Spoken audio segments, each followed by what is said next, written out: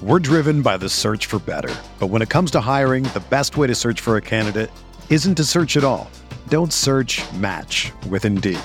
Indeed is your matching and hiring platform with over 350 million global monthly visitors, according to Indeed data, and a matching engine that helps you find quality candidates fast.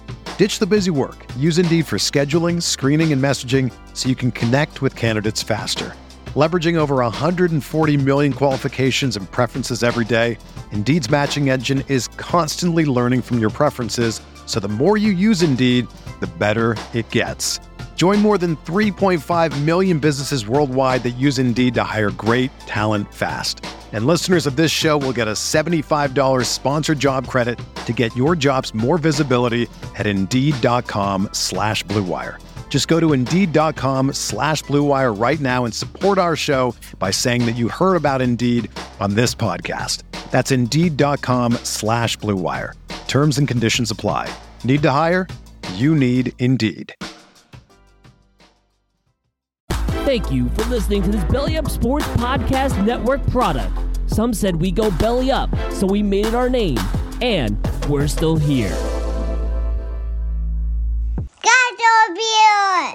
This week on the Garage Beers Podcast, it's episode 70, and the guys are cracking open some beers, hanging out in the garage, and talking all kinds of sports, and there is plenty going on this week. On this episode, we are going to talk about the NBA draft lottery, the Cavaliers with some good luck. We're going to talk about sticky stuff, garage beers of the week, and so much more. So coming up the driveway, open up your favorite lawn chair, crack open a cold one, and join us for Garage Beers.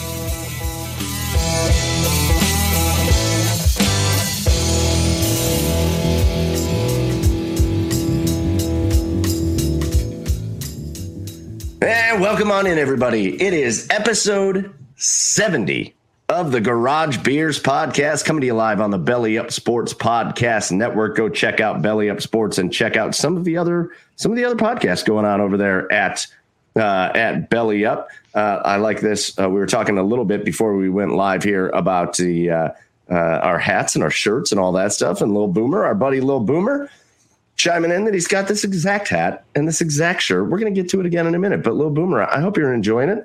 Showing the people of Columbus down there your awesome new hat and shirt.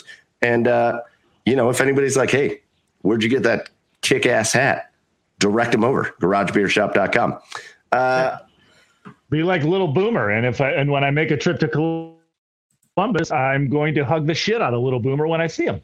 Ooh, you should ask. You should ask consent at least for that before you just jump in with the hug. Lil Boomer, can I hug the shit out of you when I see you? He's gonna say yes. So, anyways, all right, that's cool. Episode 70 here on the Belly Up Sports Podcast Network. I'm Michael Keefe. Find me online at Garage Beers Mike. Joining me, as always, over on the east side of Cleveland, it's Chad Meyer at Garage Beers. Chad, what up, Chad? Hey! Do you watch MasterChef or Hell's Kitchen? Mostly MasterChef. Yes. I think I'm just going to have a new drinking game, especially for this season. Like anytime Aaron, or Jill have to remind you that it's the MasterChef Legends season, the season of legends, I feel like they always have to just drop it in at just weird times. I'm going to drink every time they have to remind me that it's the MasterChef season of legends. I think I'm going to be hammered within an hour. Yeah, you're going to. Well, you know what? I didn't even know that there was a new season. Is that going on right now? It is. The new episode is on tonight. It's Chef Morimoto is the legend guest. The idea behind it is they're doing a legendary chef every episode. So for the auditions, it was Emerald, Curtis Stone, and Paula Deen. And this week it's Chef Morimoto. Fun fact about Chef Morimoto, I have been to one of his restaurants. P.S. Lil Boomer giving you the go-ahead for the hug. So go ahead and hug him when you see him in Columbus. When I was out in wine country out in Napa, awesome. I went to Morimoto, and it was spectacular. Really, really good. So Chad is going to get wasted watching Gordon Ramsay. I would hope so. Yeah. Chad's going to get wasted watching Gordon Ramsay call people idiots. He doesn't really call people idiot sandwiches on MasterChef, but he should. And it's legend season, in case you didn't hear. Also joining us, as always, down in Nashville, Tennessee, it's our buddy Joey Whalen at Garage Beers. Joe, what up, Joe? Barely joining you guys. Sorry. You did it. Better late than never. As Chad pieces out. Yeah, I know. He's like, all right, Joe's here. I can dip out now. That is not how that works, Chad. It's all right. I as punishment for being late, I have a special beer that I probably talked about last week, but it's not really special to me. It's just special because I wouldn't normally choose to drink this as my garage beer. So okay, fair. Well, you're special to us, so thank you. Hopefully, yeah. Good. I'm just trying to be a team player, Yeah, that's right. So here comes Chad back in, just having all kinds of issues, but he's back. Chad likes to do this at the beginning of our episodes, have a little bit of technical difficulties, but then he's back looking handsome as ever. Hey, welcome back, Chad. I'm hoping. Thanks, guys. I'm back. I'm hoping what I did works. It just worked. All right, it sounds much better. There's a bit of a delay. It sounds good. So anyways, we're going to get past the technical difficulties, and if they happen again, we're just going to ignore them, so no big deal. But now it's time for us. Before we get in, we got a really fun slate of things to talk about. You'll notice the guys here. We are not, no special guest here this week, so it's just the three of us. But we got a good slate. There's, for this weird, dead time, and obviously playoffs going on in hockey and basketball, but it's that weird, slow time in baseball. Football, there's not really a lot going on, and so it's just a weird time. There's a lot going on. There was a lot happening even in Cleveland this last week, all the way up until today. So we got a lot to get to. But before we get to all that, we're going to start with our favorite segment of the week, and that is our Garage Beers of the Week. So, Joe, you said you're making up for being a little bit late with a special garage beer. Let's just send it to you first. What's your Garage Beer of the Week? This was when I was in Gainesville, Georgia, 2 weekends ago. This was my accidental sour purchase. Trim Tab Brewing Company Beach Club. Aloha now. I don't really know what it is, but we're going to find out. It looked like a really fruity IPA. And I just may not have been sober when I bought it, so that's probably why I didn't realize it was a sour. But I just poured a little taste here because I'm not quite sure. It's sour, that's for sure. There you go. Well, let's hear how it is. Ugh. That doesn't sound great.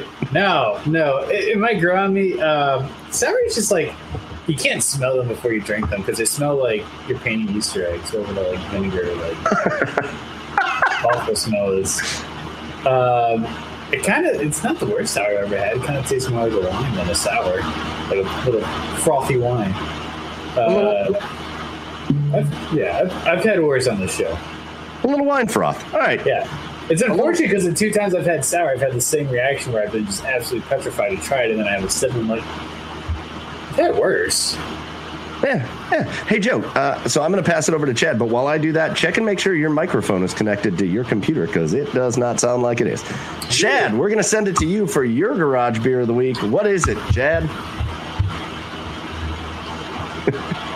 Just going real simple this week, boys. Nothing fancy. It's a Corona Light leftover beer from the party I had over the weekend. And, we're just going at it. It's a perfect summer beer. It's low in calories, so because your boy is trying to lose some weight. And, Corona Light, my Garage Beer of the Week. I saw Chad a couple weeks ago. We had lunch. I finally got him his Garage Beer merchandise. And Chad's girlish figure is looking good because he is, he's not drinking the heavy stuff. He's watching his figure. He's watching his weight. So, Chad's looking pretty dang good over there on the east side of Cleveland. I'm going hourglass figure. I'm going hourglass. I'm going for that hourglass Kim Kardashian booty type deal. I love it. All right, so that's going to bring it over to me over here on the west side of Cleveland, and this is my last week of doing the first name, the first name thing, and so I feel like I'm cheating a little bit here, but in fact, this was a first name of a character in a movie, and so it has to count. The first name in this beer is Buddy, like Buddy the Elf. That counts. Okay. And it's called "Did We Just Become Best Buddy Buddy?" It's "Did We Just Become Best Buddy Buddy?" Yeah. And if you see the can, nice, you'll recognize the artwork on the can from Who Farted Brewing, which is an Ohio brewery. And it's really good. It is a triple dry hopped, triple IPA. Triple dry hopped, triple IPA. So, yeah, I'm bringing it with a 10% beer here tonight. That's way better than what I'm drinking. Yes, I've got a couple of them. No, I'm not mad about it. And, yeah, it's going to set us off for a good time. So I like everything we got going on. Joe has a beer that he's not really sure what it even is. Chad's going with just a classic, the Corona Classic on a beach. I'm tapping out. Type deal. What'd you say, Joe? I said I'm tapping out. I'm tapping out. I can't do it. So my garage beer of the week is from Southern Grist. Oh, we got a new garage beer of the week for Joe. Hey, let me just Okay, let's do a new one. It's so bad. I don't like that. It's actually probably a good sour. I just really don't like them. Double dry hop mixed greens is the name of this beer from Southern Grist. Mm-hmm. I love having the mini fridge right next to the desk. It makes that real easy. So when you have a shitty beer, velvet, it's like it's so much better than that sour. I don't even want to put it in the same glass. Honestly, I might just get a new glass. You know what? Get a new glass. Yeah, we'll get it all together. You don't need to sour up your beer. No. This puts me in a much better mood actually too. Everybody's in a good mood. Everyone's in a good mood now. Everybody's in a good mood. We're drinking beers. And listen, we're going to have a good time here. It's episode 70, boys, if you can believe it. It's 70. Whoa. We are almost at the 3/4 of a century mark on the episode. And listen, guys, there's a lot of stuff to talk about. But anyways, those were our garage beers of the week. Let us know if you're watching us on our live streams on either YouTube, Facebook, Twitter. Let us know what you're drinking. If you are not, but you want us to try something, just go to our socials and say, hey guys, try this beer. We haven't heard you have it on yet. We'll go find it. We'll get it on the podcast. We'll have it featured as our garage beers of the week. And that'll get you a nice little shout out as well. But to you guys here on the podcast with me, cheers. To you guys listening, cheers. What's up, Chad? I was going to say, thankfully you showed the label of your brewery name, because I thought you said Who Farted Brewery. Well, that's the play on words. I mean, which is an amazing name for a brewery. Mine is a play on words. Who farted? Mine's a play on words. Who farted? Right. Gotcha. Mine's the play on words. Joe's is his original beer was the one that tasted like somebody farted. Yeah. So there was a theme of gotcha. Okay, gotcha. Perfect. Fart beers. Perfect. And exactly how we planned it. Yours, Chad, is if you leave it too long, it's going to taste like a fart. That is that's how all that goes. Yeah. The Corona Lights do generally taste like farts. Yeah. Little Boomer drinking Peak Whitney and lemonade tonight, staying off the beer. That's the go-to. Yeah, it's delicious, right? A little bit of ice. You can't go wrong with Pink Whitney and lemonade. All right, boys. So we've done our garage beers of the week, and we got a lot of stuff to talk about. Let's keep it timely and relevant, though, and let's do a little NBA talk here because yesterday was an exciting night for the Cleveland Cavaliers. Yesterday was an extremely exciting night for the Cleveland Cavaliers. It was the NBA draft lottery. The Cavaliers, after a tie-break situation that they actually lost with the Oklahoma City Thunder, the Cavaliers have basically the fifth best odds of having the number one pick. But that's not really how the lottery works. It's all convoluted and crazy. Anyways, they were like number 5. Well, the numbers went their way last night for the Cavaliers, and they wind up with the 3rd overall pick. And if you talk to a lot of people and if you research this NBA draft coming up and all that, you'll see that there's really 4 players at the top of this draft. There's 4 players that everybody is talking about as like the top 4 and then everybody else. So the fact that the Cleveland Cavaliers are able to secure a top 3 spot means you're going to get one of those 4 players. Like, what a huge night that was for them. Especially, I know a lot of people talk about how the Cavs had some great luck when they had the number 1 overall pick with Kyrie and Wiggins and Bennett and all that stuff. But in fact, in recent years, the Cavaliers have had awful draft luck. They've had awful draft luck, whether it was even dating back to like when they traded for that the Brooklyn pick from Boston in the Kyrie trade. That was supposed to be the number 1 pick, and then Brooklyn like wound up okay that year. They've had awful draft luck recently, And so finally the numbers go their way. They get up into the top 3 and it's what they need, because this team needs a superstar caliber player. And that's what you find in the top 3 of NBA drafts.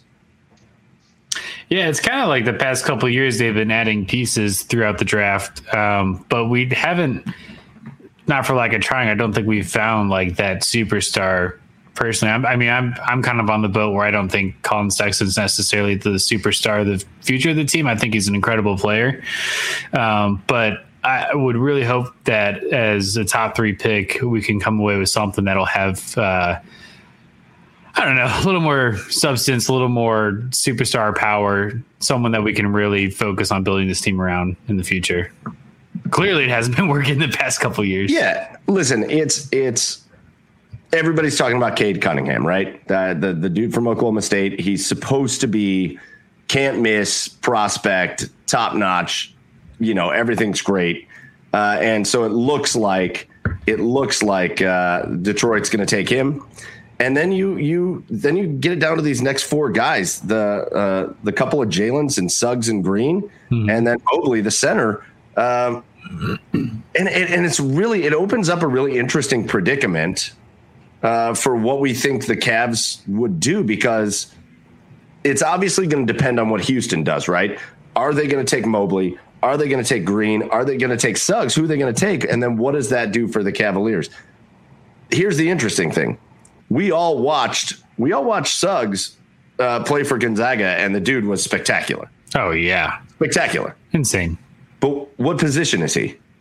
He's a point guard or a guard. He's a guard. Right. And he's not a big guard. He's a guard. Well, what do the Cavs have right now? What are their 2 best players? Colin Sexton. And Darius Garland. Right. So is Suggs a guy that can fit in? Obviously, Mobley is a center. Well, you've got a center, but you can't have. I don't think if you could start Mobley and be fine. Mm-hmm. The real interesting thing is the interesting thing for me is Suggs, right? If Jalen Green falls in their laps, I watch Jalen Green and I think that guy is just spectacular and paired with the Cavs perfectly. He is kind of like what they thought Kevin Porter Jr. was going to be without what happened with Kevin Porter Jr. Right? Right. But he's a freak athlete, but he's a better shooter. He's a polished scorer. He's a great player. The question is, if it's Suggs, what do you do? What do you do? How do you have Suggs, Garland, and Colin Sexton on the team? Who gets relegated? It's not that you don't draft him, because you definitely are going to draft, I think, the best available person at that time, that early, right, in the draft. You want the best talent you can get. That would have to turn into some type of position battle, I would think, during training camps in the preseason. And if they like what they see out of Suggs, if that's what we're able to get, and maybe that makes Colin Sexton a trade target. That's crazy. Which would be weird. That'd be absolutely insane. Chad, I know. We're going to stick with it. Chad, did you leave? Chad's experiencing delays. Oh, wait, Chad, come back. Yeah, he's got it. We're trying to get him in.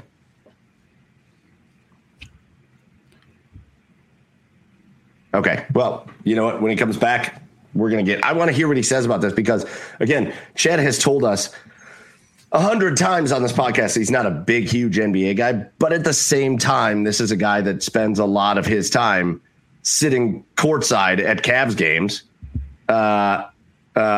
shooting video and being part of the QTV and all that. So we'll see. I'd like to hear his opinion on this, because it's to me, it's fascinating. So now we have to dive, Joe. We have to dive a little bit while we wait for Chad to be able to get back, because he's having some crazy issues. Chad, hi, bye. I know, yeah. We have to get a little bit into some of the things that have gone on around this. Hey, 614 hockey. Hey, hi. We've got to get into some things that are going on a little bit around all this. First of all, as the night is unfolding last night and the Cavaliers are waiting to see who they're going to get, where they're going to pick, all that stuff, Woj reports on ESPN that somebody leaked to him with the Cavaliers that if the Cavs wind up with a high pick, that they're going to aggressively shop it. And so now I'm sitting here thinking, with the number 3 pick in a draft like this, where the top 4 guys are so clearly standout guys. Right. So, you never know. You could take Cade Cunningham at number 1. He is the clear number 1. And something could happen that causes him to bust out of the NBA. Mm-hmm. So that happens. But you just talk percentages. And when you have the opportunity to get the 4 guys that are available, what would it take?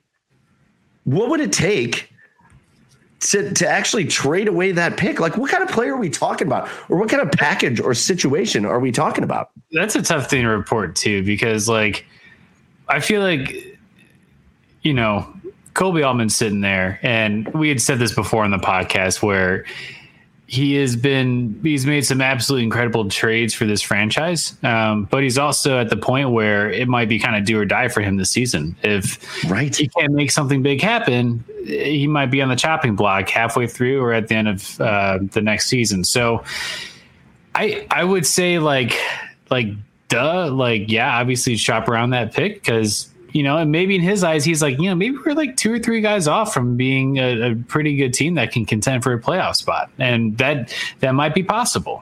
But on the other hand, too, rebuilding teams is so hard. And I don't envy any GM that has ever existed ever, because it's incredible pressure on them to find the right talent to rebuild and to build around. So you can look at what we have now, and you have, Colin Sexton, you have Darius Garland, you have some people that we might be able to trade in the next year or so. And you might say, like, hey, like, this is the team that we can get 2 or 3 guys in. And, maybe if we trade this number 3 overall pick, we can make something happen. Or you can be like, I don't think these are the guys.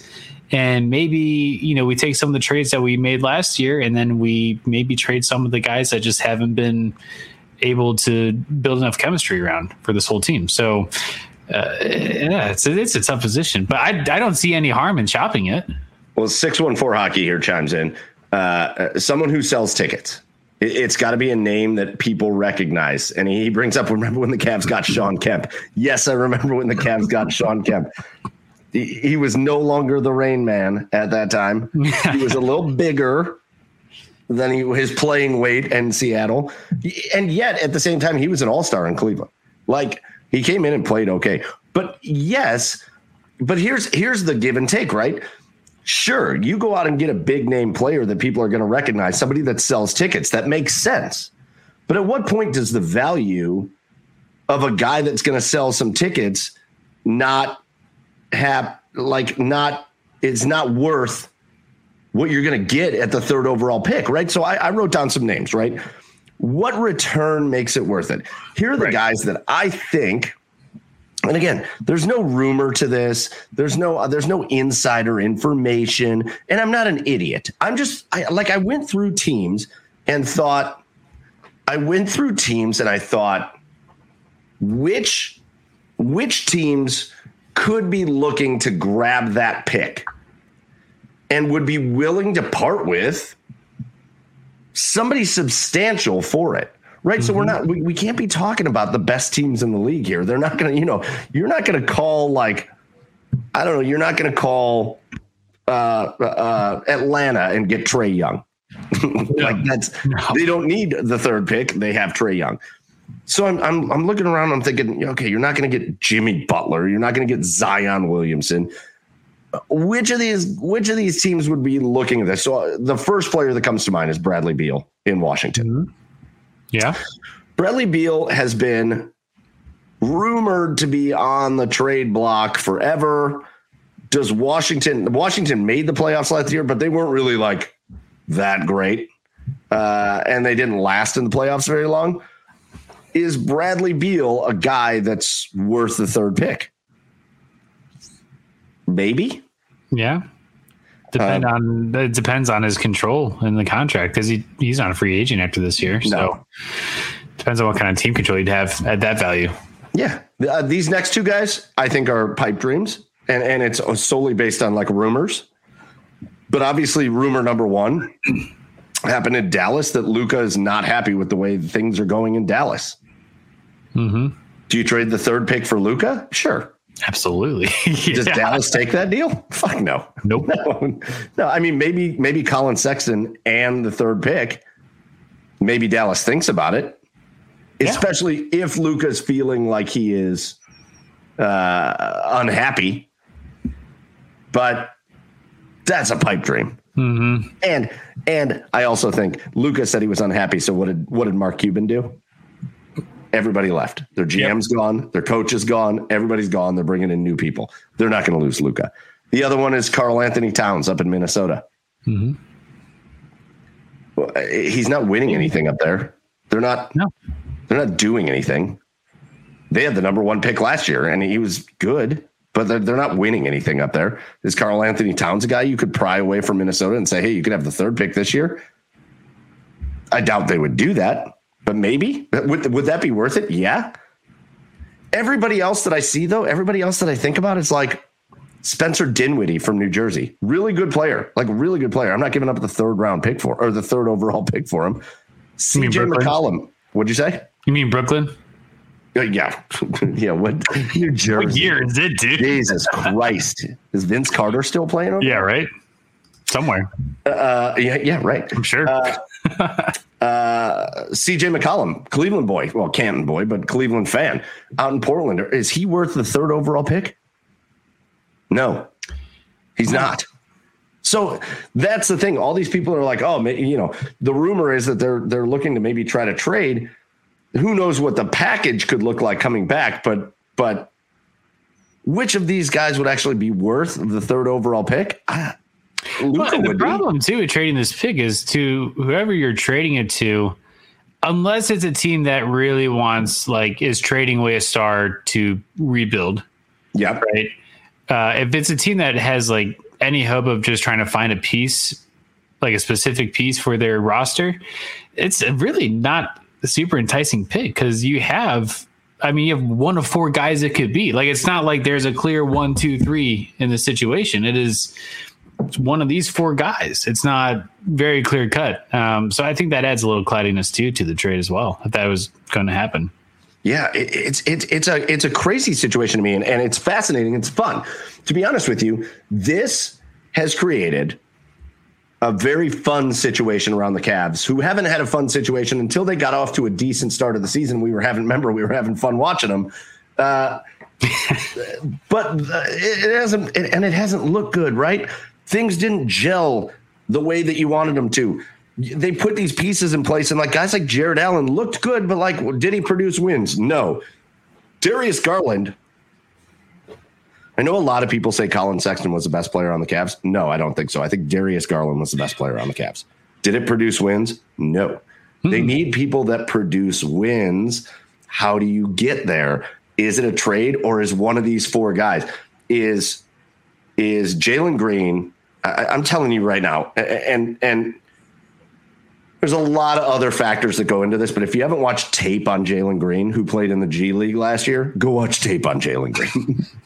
You're going to want to draft him tomorrow and then the day after that. Yeah. The dude's a freak. And he's so smooth and so good offensively. Which of these guys is worth giving up Jalen Green or Mobley or Suggs? So it's just a crazy situation. But again, it provides a lot of fun. So then it brings us to kind of the fun one. And the one that I think a lot of people are just getting wrong, to be honest with you. I think a lot of people are getting this wrong, Joe. And again, if you're just joining us, it's Mike and Joe. Chad having some technical issues. We're going to get that worked out. And we're not having any more technical issues after this week with Chad. But right now it's me and Joe until Chad can get back. Here's the fun one, Joe. There's this guy in Philadelphia who just got eliminated from the playoffs by the Atlanta Hawks. Played really poorly in the playoffs. His name's Ben Simmons. 24 years old. And that's where a lot of the conversation is right now. Whether it's with the Cavs or really anywhere else. The assumption is that Ben Simmons is done in Philadelphia. They were asking poor Doc Rivers and Joel Embiid and really poor Ben Simmons. They were asking them questions after their last game, like, is Ben Simmons the right guy? And they were like, we don't know. I hate those questions, man. After you get eliminated from playoffs and you have to sit there and you're worried about like that. And they're asking you like, are you the right person for this team? It's like, well, fuck, no, you can't ask me that right now. Yeah, we just got booted out of the playoffs. Yeah. I don't know what you're talking about. Yeah. Sorry, I'm going to sneeze. Hold on. Bless you. Oh. Ooh, that should be the thumbnail for the episode this week. Is your pre-sneeze? No, you know what it is. It's the weather's so nice up here right now. Like it was in mid 70s today. All the windows are open, and so I'm just sneezing all the time. It's fine. It's fine. I'm good. It's all right. Fine. So here's this Ben Simmons talk, and I think a lot of people are wrong on it because I think a lot of people are judging Ben Simmons based on what Philadelphia was trying to have him do for the first several years of his career, which is so painfully fucking obvious that it's not what he should be doing. That here's where we are. I think I tweeted about it a while. We're in this phase where every like superstar player, they're trying to mold them into LeBron James. Mm-hmm. It's like the aftermath. Like LeBron's obviously coming towards the end of his career. It's like the aftermath of watching LeBron James for the past 2 decades is that superstars coming into the league now, they're like trying to mold them into LeBron. Now, they're getting away from it a little bit because it's like the shooting guard takeover is happening with Devin Booker and Trae Young and Luka and all that. But these bigger guys, it's the same thing with Giannis. I know they're playing now, and maybe they win a championship. Giannis is not a fucking point forward. That dude, he can't shoot. He's okay at dribbling. He can't do the things LeBron can do, but they try to make him do that. Mm-hmm. Giannis is a power forward. Get him the ball in the post. He's maybe the best guy in the NBA finishing at the rim. And he gets fouled and all that shit. Guess what? Ben Simmons is a slasher and a power forward. He's like a slashing small forward, and that's what he should be. He's not a shooter. He's not a guy out on the perimeter. What he is, if you would take the ball out of his hands at the point guard and allow him to slash, his offense, his point scoring game would be so much better. And you still give him the opportunity to get the ball in his hands and use one thing that's really good about his game, which is just his vision, his passing, to make his teammates better. Yeah. He just isn't a point guard. He's not a shooting guard. What happens in Philadelphia is Ben Simmons brings the ball down the court and then he passes it off and stands out at the perimeter. The dude's 6'10". Yeah. And he's not skilled to be doing that. Put him in, make him a small forward, make him like a hybrid power forward where he's slashing and getting to the hoop. And I promise you, Ben Simmons is 1,000 times better than what everybody thinks he is right now. Because he is that good of a player. Are you thinking that would be something that the Cavs would entertain with that third pick? Or should entertain with that third pick? Here's what I'll say right now. After that playoff performance by Ben Simmons, I think if the Cavs gave up the third pick for him, mm-hmm. Cleveland would burn down initially. Burn down. And I'm not screaming for Ben Simmons because he does have stuff to prove. So I don't want people to get me wrong. I'm not like, and he's young. He's 24. Yeah. But I'm not screaming for him. I get that there's limitations to his game. I think those limitations, though, are exacerbated by the fact that they've got him playing a position he shouldn't be playing. Mm-hmm. He's not a point guard. He's not a fucking point guard. He is not a point guard.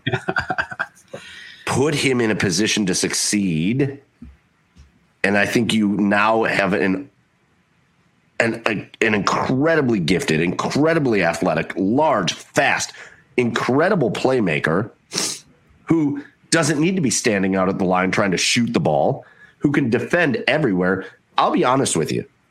And I know people might think this is crazy, but if a notification came through that the Cavs traded the 3rd overall pick and Ben Simmons is part of the return, and all of a sudden you got Darius Garland, Colin Sexton, and Ben Simmons, and that's what that starting 5 looks like with whoever else is out there, or Darius Garland, Colin Sexton, Okoro, Ben Simmons, and Jared Allen.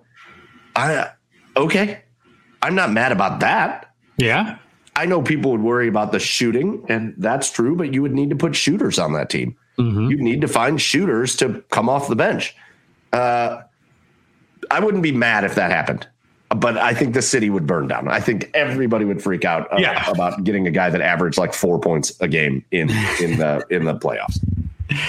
Yeah, I agree. And it's to the point about everyone trying to make players into LeBron nowadays. It's like, you just don't understand how hard it is to do every position in basketball. Like, right. When LeBron would come out, like in the pregame ritual when he played for the Cavs, and he would say, oh, what was he? He'd be like LeBron James everywhere, or like all positions, or like he literally played everything because he could, and he has the skill set to do that.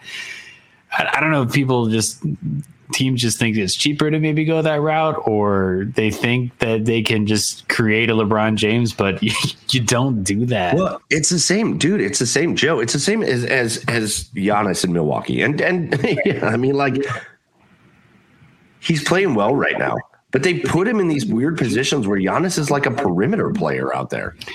Yeah. He's not a perimeter player. He can't shoot for shit. He can't shoot. Me and him standing next to each other shooting, he would look way better than me. So but it wouldn't look that far off. Right. The difference is LeBron has always had that ability to just pull up and drain a 3 in your face. Yeah. LeBron has that ability to handle, make the players around him better. But if things kind of break down, he'll nail a shot right in your face. Kevin Durant is that guy. Mm-hmm. He'll nail a shot right in your face. Giannis ain't nailing shots in anybody's face. Yep. He ain't pulling up for 3 and hitting it. So, like, they have to get this mentality that these big guys that are like super skilled have to be this LeBron type. It's making them worse. It's making them worse. Oh, it's unfair to them too. Yes. You know, I watch Giannis and hey, Finley. Hey, Finley. Hi, buddy. I watch Giannis and I'm like, what do they have this guy doing? Because even though he's putting up 38 points in a playoff game, I'm like, he would be so much better if they would just let him be a power forward. The Bucks are the most interesting team in probably playing right now. I just feel like they should be, the way that they're just hyped and the way that they play in the regular season, they should be number 1 seed coasting to the finals. Right. And they made it to the Eastern Conference Finals. Good for them. But man, they scraped by the entire way. Like, right. I mean, it's incredible. And it's like they're facing the Hawks in this Eastern Conference final. Is that starting tonight or is that tomorrow night? Yep. It's on right now, I think. It's on right now. Well, how about that? Update. It's not right now. And it's like they're going against the Hawks, who have they're kind of like, honestly, last year's Heat team that you didn't really expect to get this far, but right. Trae Young is dragging them to the finals. And it's like, well, I don't know if the Bucks are just going to like walk away in this series either. Like everyone's saying they're the favorite to win the finals at this point. It's like, I don't think so. But it shows you how important is that guy that can make that play. Oh, Chad's here. He's going to try to come back in. He's trying to come back in. He looks good. Oh, yes, he does. Chad, speak. What's up? Hey. Yo. So, he's back. All right. That's what I like to hear. Chad's he's done with his Corona. You're going to need several more Coronas. So here's what we're talking about, Chad, because I want a little bit. It's funny. I gave you a lot of credit. Hey, there it is. I gave you a lot of credit before you pieced out there for a minute, because you talk about how you don't love watching the NBA. Yet at the same time, I think you're as qualified as anybody to speak on some of this stuff, because you sit and watch the NBA all the time. It's part of your job is to sit courtside and watch the NBA. So here's what Joe and I have been talking about. Okay. First of all, I want your opinion real quick, because we already talked about this a little bit, but real quick. Rumor was that if the Cavs got one of the top picks, that they were going to kind of aggressively look to trade it and to bring back like an impact veteran type player. Who's worth that? Like, can you think of anybody that's worth that? Right? Like, I brought up a list of players like really, you're not going to trade number 3 for LeBron to come back. That's not going to happen. You're not going to trade number 3 for Kevin Durant. That's not going to happen. So it has to be somewhat realistic. So the players we brought up were Bradley Beal. Okay. Like a guy like CJ McCollum or Spencer Dinwiddie. Maybe a guy like Karl Anthony Towns. And then the pipe dream is Luka Doncic is really unhappy in Dallas and you trade him the 3rd pick for Luka. Okay. But are there really anybody out there that you think is worth it? I mean, for a young team like this, all those guys you just mentioned seem like they would be worth it because, but the one factor that you gotta look into is are any of those guys willing to come to Cleveland and play? Just because we trade for somebody, just because we trade for somebody like that doesn't mean that they're gonna want to play. I mean, you see a lot of these guys time and time again. They go somewhere that they don't want to go. They're going to sit out until their situation gets better, until they either move on or until they figure out some sort of buyout, until they get waived. So, I mean, I think if you're Kobe Altman, you have to be very careful and do your due diligence and make sure that the impact player that you trade for is going to want to be here. So I think that's a major factor. But like, all of those guys you just said, Mike, are probably the type of players that I think would be attainable for the Cavs. I mean, outside of Luka might take a lot more. Although Cleveland does have the biggest Slovenian population in the United States. He wants to come here for Corinta Vanya. Yeah, pretty much. I think Karl Anthony Towns and Luka are pipe dreams. I just brought them up. I was trying to think of teams that like are underperforming that have good players. So right, like, and I know Washington made the playoffs, but they're not great. But I wouldn't. I don't know. I'm not giving up the 3rd pick for CJ McCollum. I don't think. I think Bradley Beal is interesting.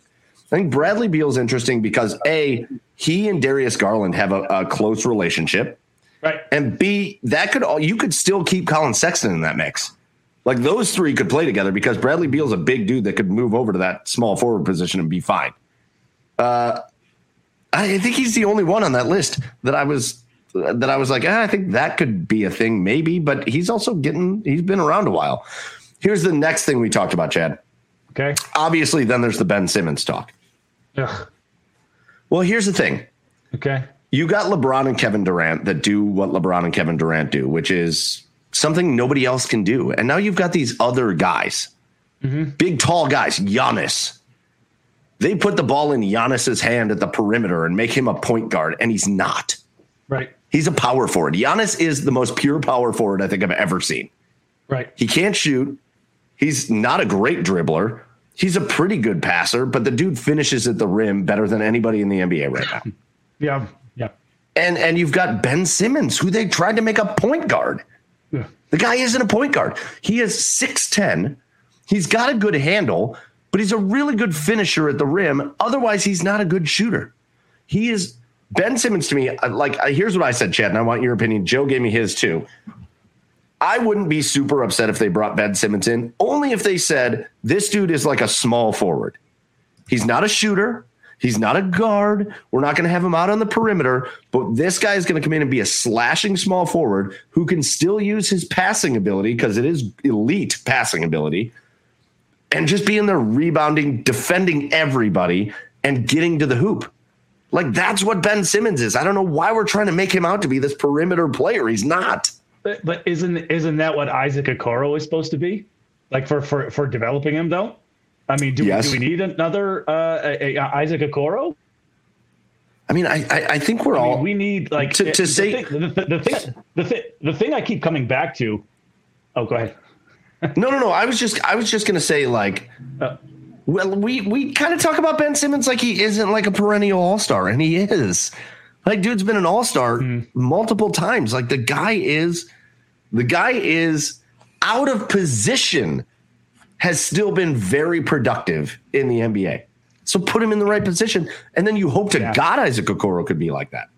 Yeah, in the right role, I'd be willing to take Ben Simmons, but the thing I just keep coming back to with this Cavaliers team and why, like, and what I can't get out of my mind, regardless of how good Jalen Suggs is scoring. Like, this team just needs scoring and shooting so badly. And I just keep coming back to, like when you talk about Ben Simmons, yeah, sure, I would take him on this team in the right role, but he doesn't put the ball in the basket enough for me. That's just so. Like, I would take him again. Yeah, I would. Like I said, I would take him in the right role as long as he's willing to accept that role.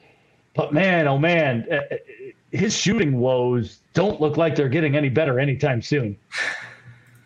So here's the question, right? You've got this core with the Cavaliers. You got Sexton, you got Garland. I made the point. I think Garland's the best player on the Cavaliers right now. Mm-hmm. I think he's better than Sexton. I think Sexton's pure role is to be a fill it up scorer, but he's inefficient. And Colin Sexton, I think, has a lot of work to do to be the player that everybody kind of talks about him as. Yeah. But he's a good scorer. You've got Okoro, you've got Jared Allen. Now you've got the 3rd overall pick. What makes this team better? You brought up Jalen Suggs right off the bat. Mm-hmm. Where does he fit? Like, he's the guy you brought up and said, I like him, basically, is what you said. I like that guy. Where's he fit, though? Who gets displaced? Somebody has to get displaced for him. Right, and that's the thing, and I was telling you earlier, too, like, Jalen Green seems like the pick that makes the absolute most perfect sense for the Cavaliers. But, like, is Jalen Suggs too good? Is Jalen Suggs too talented to be able to pass up? Because I think if you draft Jalen Suggs, you're really in strong consideration. You're really strongly considering either moving on from Sexton or just trying to figure it out. Just because you're going to have too many point guards, you're going to have too many cooks in the kitchen at that position. So, yeah, like. So but that's the thing. You don't take a guy at number 3. And here's the thing, right? The NFL draft, the NBA draft, all these drafts. You don't take a guy at number 3. If you have the 3rd pick in the NBA draft, that guy is a starter, and he better be damn good. That's how the NBA draft works from day one. Right. And if he's not, maybe a little development, but you better see some quick ass development from a number 3 guy. Sure. You don't have time. I don't have time to put Jalen Suggs on the bench and let him develop. Like, he's number 3. So that's why I tend to agree with you. Jalen Green is the guy that I like. But is that where we're at with the Cavs? Here's the ultimate question. And before we get off the Cavs, guys, is that where we're at with the Cavs? Like, are the Cavs 1 or 2 players away from, maybe not from championship contending, but from like being a good basketball team? Let's talk about just being a good basketball. Here's the thing. Look at the Atlanta Hawks. The Atlanta Hawks are currently playing in the Eastern Conference Finals. They didn't have one All-Star this year. Mm-hmm. They've got a guy in Trae Young who is a very good basketball player. He's an incredible shooter. And then kind of a bunch of role player-y type guys. Mm-hmm. How far away are the Cavs from being able to do something like Atlanta's doing this year? Far. You think? I don't know if you're getting there with Colin Sexton, honestly. I think, again, he's an incredible scorer, but I just don't think he's a great team player, and I think you need good team chemistry to get to where the Hawks are. You need at least one superstar in the NBA today in today's NBA to be able to go anywhere. And the Cavaliers just don't have that. The Cavaliers do have a bunch of really good role players, but so I think they are, like you said, a good basketball team. I think they are maybe 1 or 2 players, but like superstar caliber players, away from at least from being a playoff contender. I mean, you saw flashes of it at the beginning of last year, but then just the wheels fell off. From midseason on. So I think you are 1 or 2 superstars away from being a good basketball team. I think a couple things. I think you're right. I think you don't trade this 3rd pick unless the rumors in Dallas are true. Unless the rumors in Dallas are true and Luka wants out and you can get him to come here and trade them that pick. Otherwise, I don't think you trade that pick. No. I think you go get Jalen Green, assuming that Houston doesn't take him before you. Yeah. And you know what Jalen Green is? Jalen Green reminds you a lot of what Kevin Porter Jr. turned into. And that's the shame. Before we get off the Cavs, that's the shame of the whole situation, is that at the beginning of this past season, Kevin Porter Jr. went off the rails for whatever reason, and not to like stomp on the dude or whatever, but the dude went off the rails, right? And it forced Kobe Altman to feel like he had to make a decision about Kevin Porter Jr. Because I believe that this Cavaliers team, should they have done things the way they did them this year and brought in like Jared Allen and stuff regardless, and still had Kevin Porter Jr., would have been a dynamic basketball team. Yeah. Because that dude can score. He can fill up he was down in Houston scoring 50-point games. Like what? Underrated finisher at the rim too. Oh, he was great. And Jalen Green is a lot of that kind of a player, a hard, fast, dynamic player. So I think that's the guy that the Cavaliers need to be looking at. And I do think between that and trying to make one move, you got to figure out what to do with Kevin Love. Yeah. But I think you can plug Jalen Green in with Sexton and Garland and Jared Allen and roll from there, and we'll see what happens. But anyways, it's just going to be an exciting offseason. And like I said before, Chad, catching you up, it provided some excitement with the Cavaliers. The 3rd overall pick, that's a big deal for us. That is superstar territory, and you should be getting a superstar in that position. So we get off the Cavs. We'll see what the old Cleveland came out in me in the draft lottery. Like when I was watching it last night, like I know the worst they could pick was 9. So starting at 9, I just kept saying every time he said with the 9th pick in the 2021 NBA draft, I just said Cleveland Cavaliers, just so I could prepare myself for the disappointment. I said out loud, Cleveland Cavaliers, and it just went on and on. 8, 7. I was like, Cleveland Cavaliers. Oh, okay. Did you see this idiot? There was an idiot on Twitter that was like, "Oh, the Cavs." Listen, I know the Cavs have picked number 1 more than any other franchise in history. Fine, but the Cavs have done this, and they had this pick and this pick. What have they ever done? And he went all the way back to 2011, and I was like, "Sir, you do know the Cavs went to 4 straight NBA finals and won a championship in the time you're talking about, right?" We did do that. Well, listen, Anthony Bennett was. Hey, listen, critical part. Franchise. Anthony Bennett and Andrew Wiggins were a critical part, because without them, does Kevin Love get to Cleveland? Because they were traded for Kevin Love. Right. So thank you to them and to Kyrie. And to all the players that made it happen, but we won the championship and everything worked out okay. So, right. All right, let's move on to the next topic. I love this topic. I'm so excited to talk to you about this, especially because, and I appreciate you too, because I know neither one of you are huge NBA guys, and I love the NBA, and I appreciate you giving me the time on the NBA. Yeah. But this next topic I'm so excited about because we're all college football fans. Yeah. And we've had so many special guests. The hard thing about the special guest thing, and it's what we pride ourselves on here on the Garage Beers podcast, is having wonderful special guests, people that I can't believe we've talked to on this show. It's so awesome. But when we don't have our shows, you kind of miss some things. A couple weeks ago, it starts coming out that the NCAA looks like they are going to move to a 12-team playoff for the football. Absolutely love it. Huge. Love it.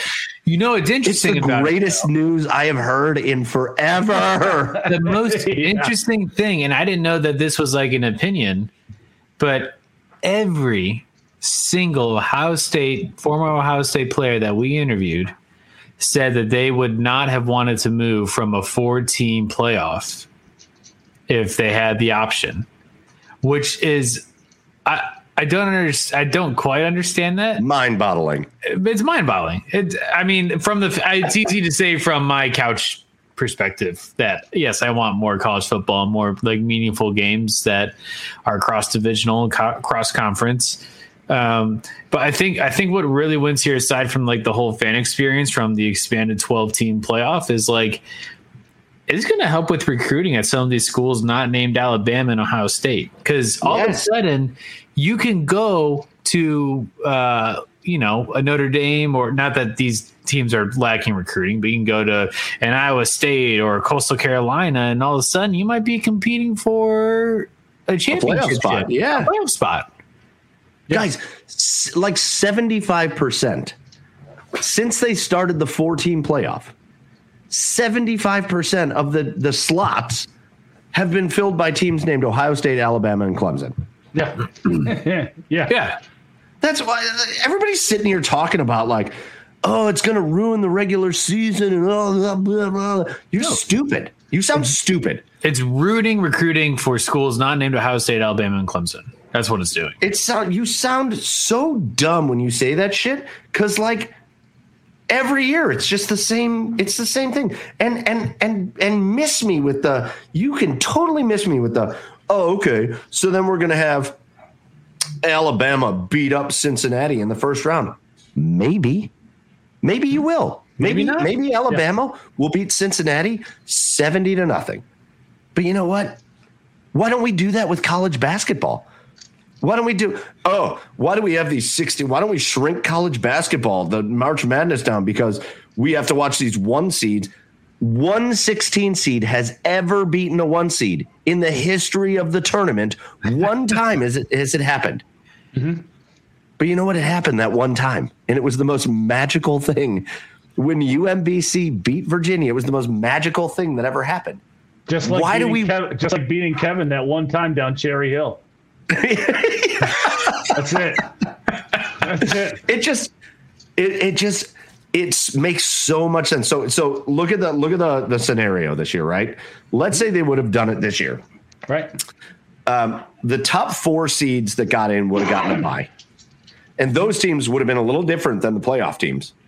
Those teams would have been Alabama, Clemson, Ohio State, and Oklahoma, right? Not Notre Dame, right?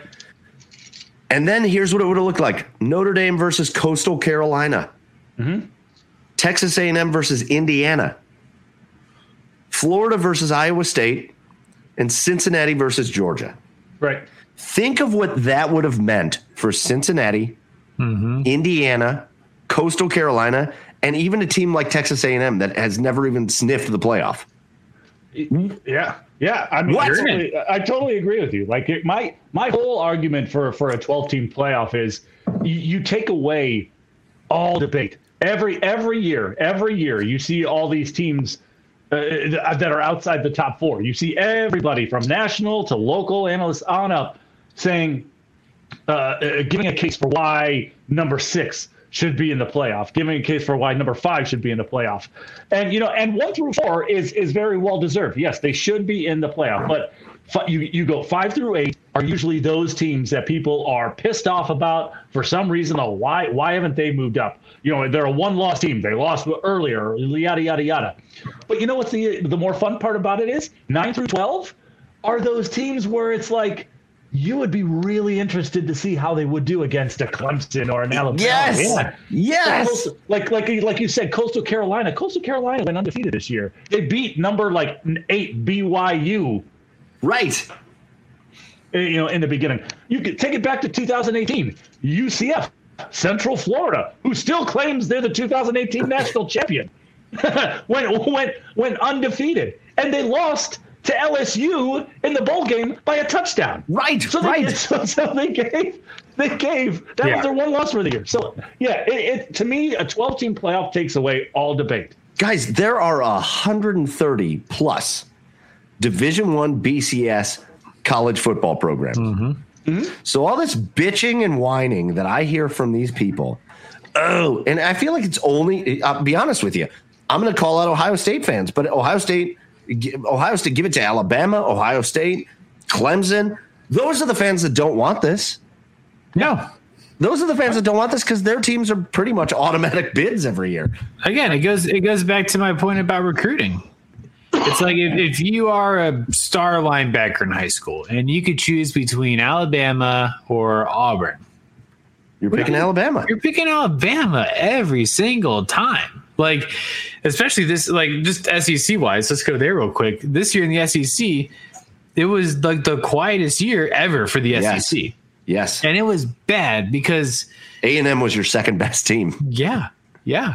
I mean, usually you have like 4 to 5 top 10 teams coming out of the SEC perennially.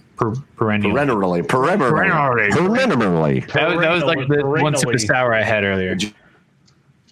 Oh God. I don't know if I have more to add to that. It's just, I agree. It's unfortunate, especially for some, Ohio State that we're all fans of, but I think it's better for the NCAA as a whole. Oh, yeah, I totally agree. I mean, the competitive balance that this will make of schools. Mike, you're on mute still, by the way. So here's what I was going to say. There you go. Look at all the other sports. NBA, NFL, NHL, and MLB, whatever. What percentage of teams make the playoffs? Half? Yeah. Close to half? Right. Close to fucking half? You can have 12 teams make the playoffs in college football and still less than 10% of teams make the playoffs. So for all of you people that are like, it makes the regular season worse. No, it doesn't. No, it doesn't. Here's the thing. You want it's this conundrum of people talking out of both sides of their mouth, and it drives me fucking crazy.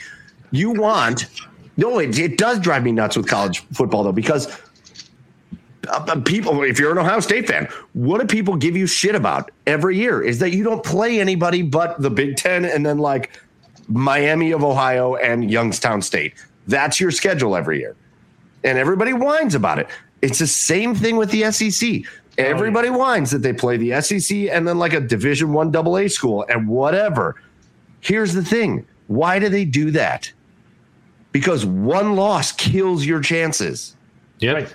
Because one loss kills your freaking chances. Well, guess what? When you're in the 12-team situation, you can still be one of the best teams in the country and get one loss and still make that playoffs and win the national championship.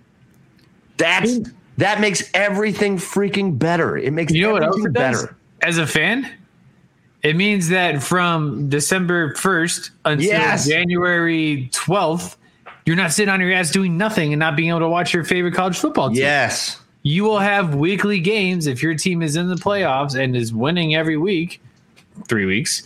But still, that's a whole month of college football that you get added onto that season. And if they do this shit right, those first round games are going to be home games. Oh, yeah.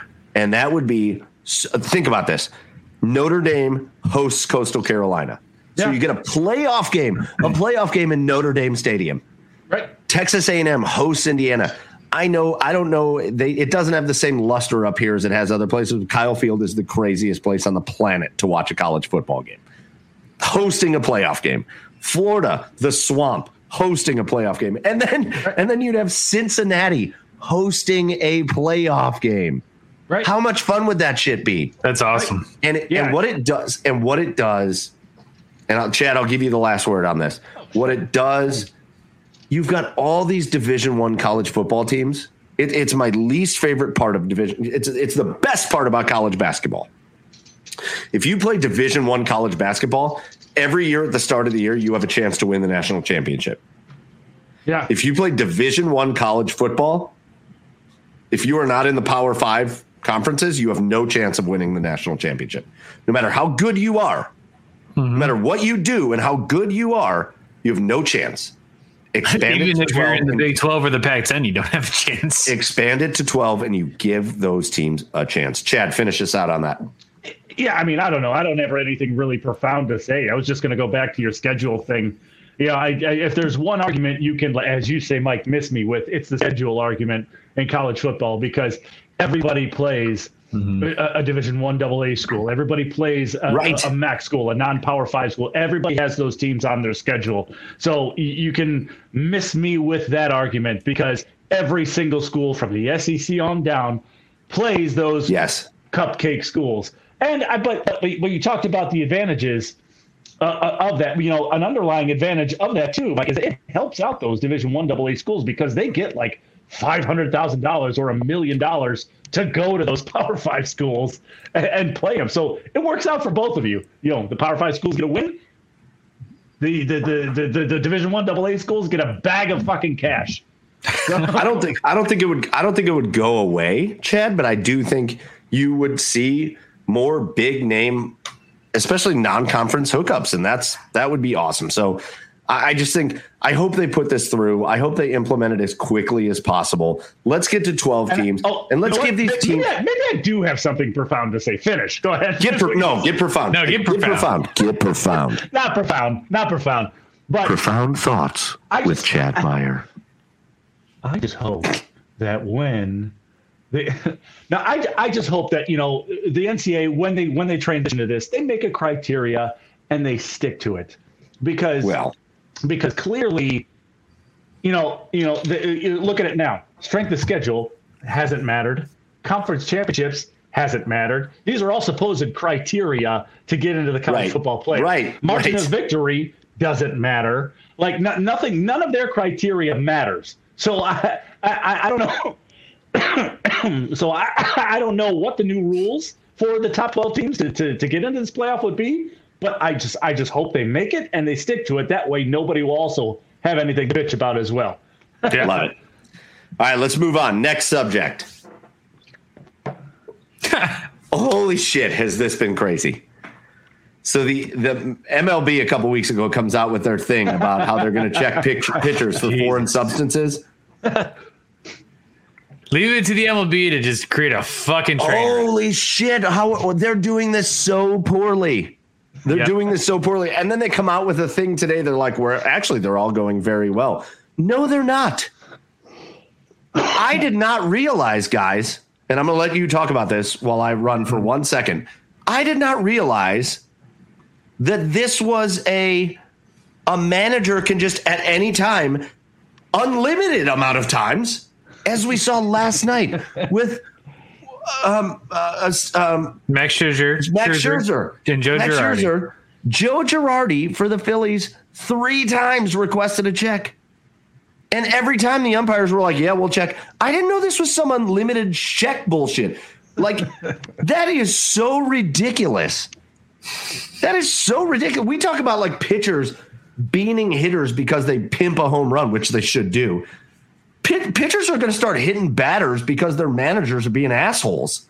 Like, what's happening out there? Like, there's no parameters on this. They could just do it whenever they want.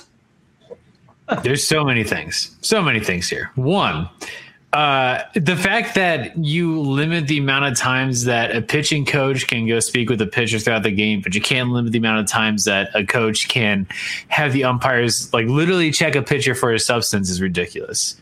Two, the whole argument, obviously there's people that are cheating. Obviously there's people that are using those substances. Nobody's using it right now because everyone's got Hawkeyes on it. But Trevor Bauer made a fantastic point. He was having like a baseball on his arm or something like that. And he had just rosin and sweat and stuck the baseball to the arm. And he's like, if I didn't tell you what I had on my arm, would you think I was cheating? And like, it was some interview and they're like, well, yeah, the ball's sticking to your arm. And he's like, I'm literally using pitching rosin and sweat. So like, how is that different than maybe just wearing sunscreen or something? A number of different things that people are using as the foreign substances. But the real issue comes from the way that managers can just come out and say, hey, I think the pitcher is using something at any point throughout the game. So what Michael's referencing to with Max Scherzer and Joe Girardi last night, the first inning, Joe Girardi asked the umps to check on Max's arms and substances. Nothing. Second inning, same thing. Fourth inning, it happened. And Max Scherzer like lit up, like pulling his shirt out, unbuckling his belt, unbuckling his pants. Really, what do you want from me at this point?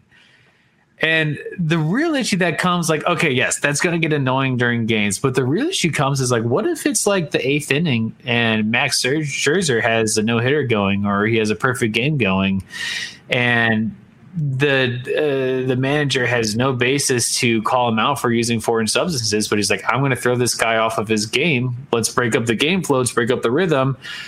Let's check him for substances. That completely can derail a potentially momentous sport or moment in baseball. Do they really think that, like, okay, did Joe Girardi really think, like, okay, checking Max in the first inning, Like, that's fine. Does he really think, like, between innings, Max is like, hey, trainer guy, can you give me some of the black tar? Can you give me some black tar? What is it, heroin? Whatever the hell, they're putting on the inside of the gloves, please. I think you're looking for pine tar. And then, Jesus Christ, like 3 times, like, I was waiting for Max to, like, just look frightened after hearing, like, the rubber glove snap, like, on the umpire's hand. Maybe it's like a body cavity search a little, because you never know where these guys. This will only take a minute, Max. Just bend over. Like, not again. Yeah. Great.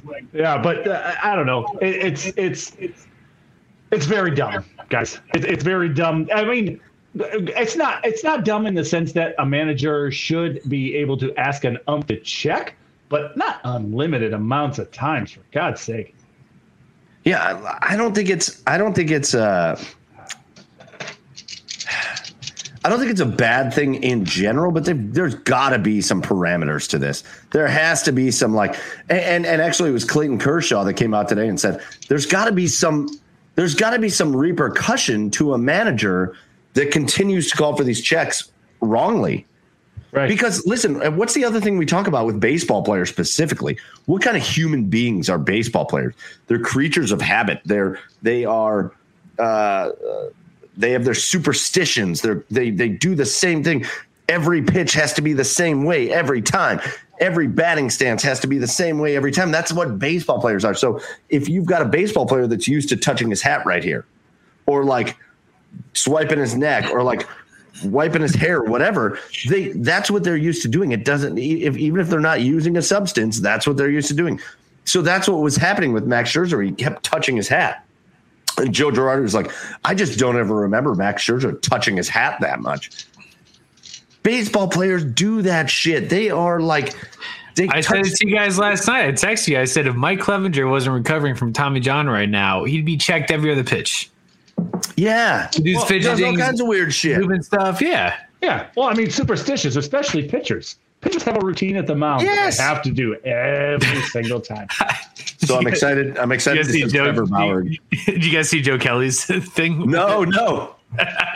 Joe Kelly got checked last night as well.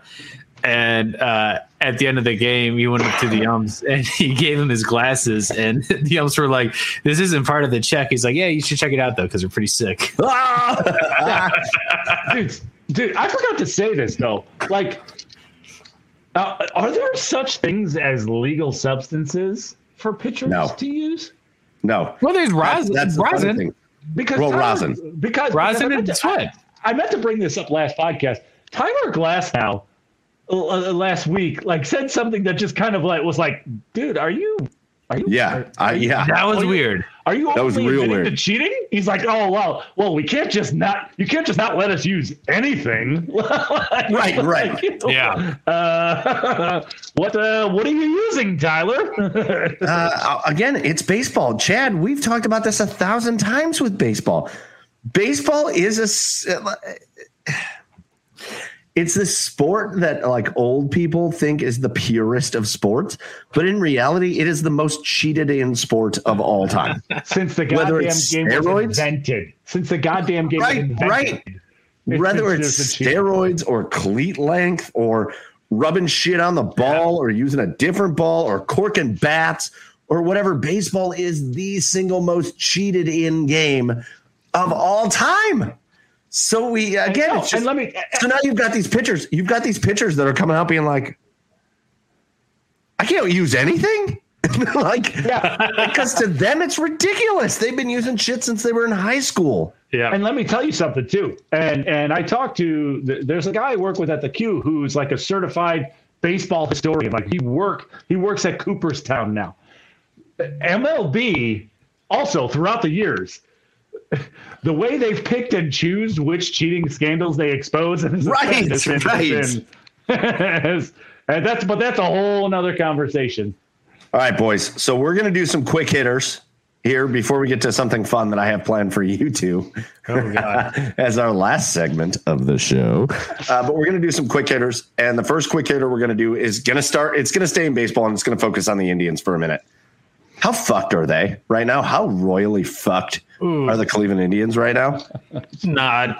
I mean, You don't like, think so? I don't think so because I look. I mean, the White Sox are going to be tough to catch this second. No. Stop talking about the division. Just currently where they're at, fucked. Have you seen their pitching rotation for the next 7 days? Yeah, it's not good. I'm going to the game a week from Friday. Did you say it's not good? Yeah. No, it's not good. Right. It's the worst. Paul Look. Ossenmacher is available. Yes. Listen. We will be playing for a wild card spot in September. No. And you're not going to do this. This is not the same Indians. This isn't the same Indians, and it hasn't been this year. We have been so used to the top 3 or 4 starting pitchers being great, and our top 3 pitchers have been very good this year. It's between Bieber and Plesac and Savali, 3 of them really good. Everybody else has been trash, like real bad. Not just like, oh, they've been 50-50. No, they've been trash. The 4 and 5 starter positions have been so bad. Tristan McKenzie can't throw strikes. Who's the guy that pitched last night that throws the ridiculous changeup? Eli Morgan. Really good for like 4 innings, and then all of a sudden, boom, home run. The 4 that middle relief / 4 and 5 have been so bad. The Indians are in a really scary place right now. Mm-hmm. And Joe, I agree with you. I think they will be competing towards the end of the year. Here's what I'm nervous about, and I want to hear your take on this. Every year I bitch about how the Indians handle business because it's bullshit, how they handle business. Yep. And yet every year, the one thing that they do that I appreciate and I agree with is every year, if they are in contention, they make moves. They make their moves at the deadline. I am super nervous. The Indians are really good at finding excuses to not do things.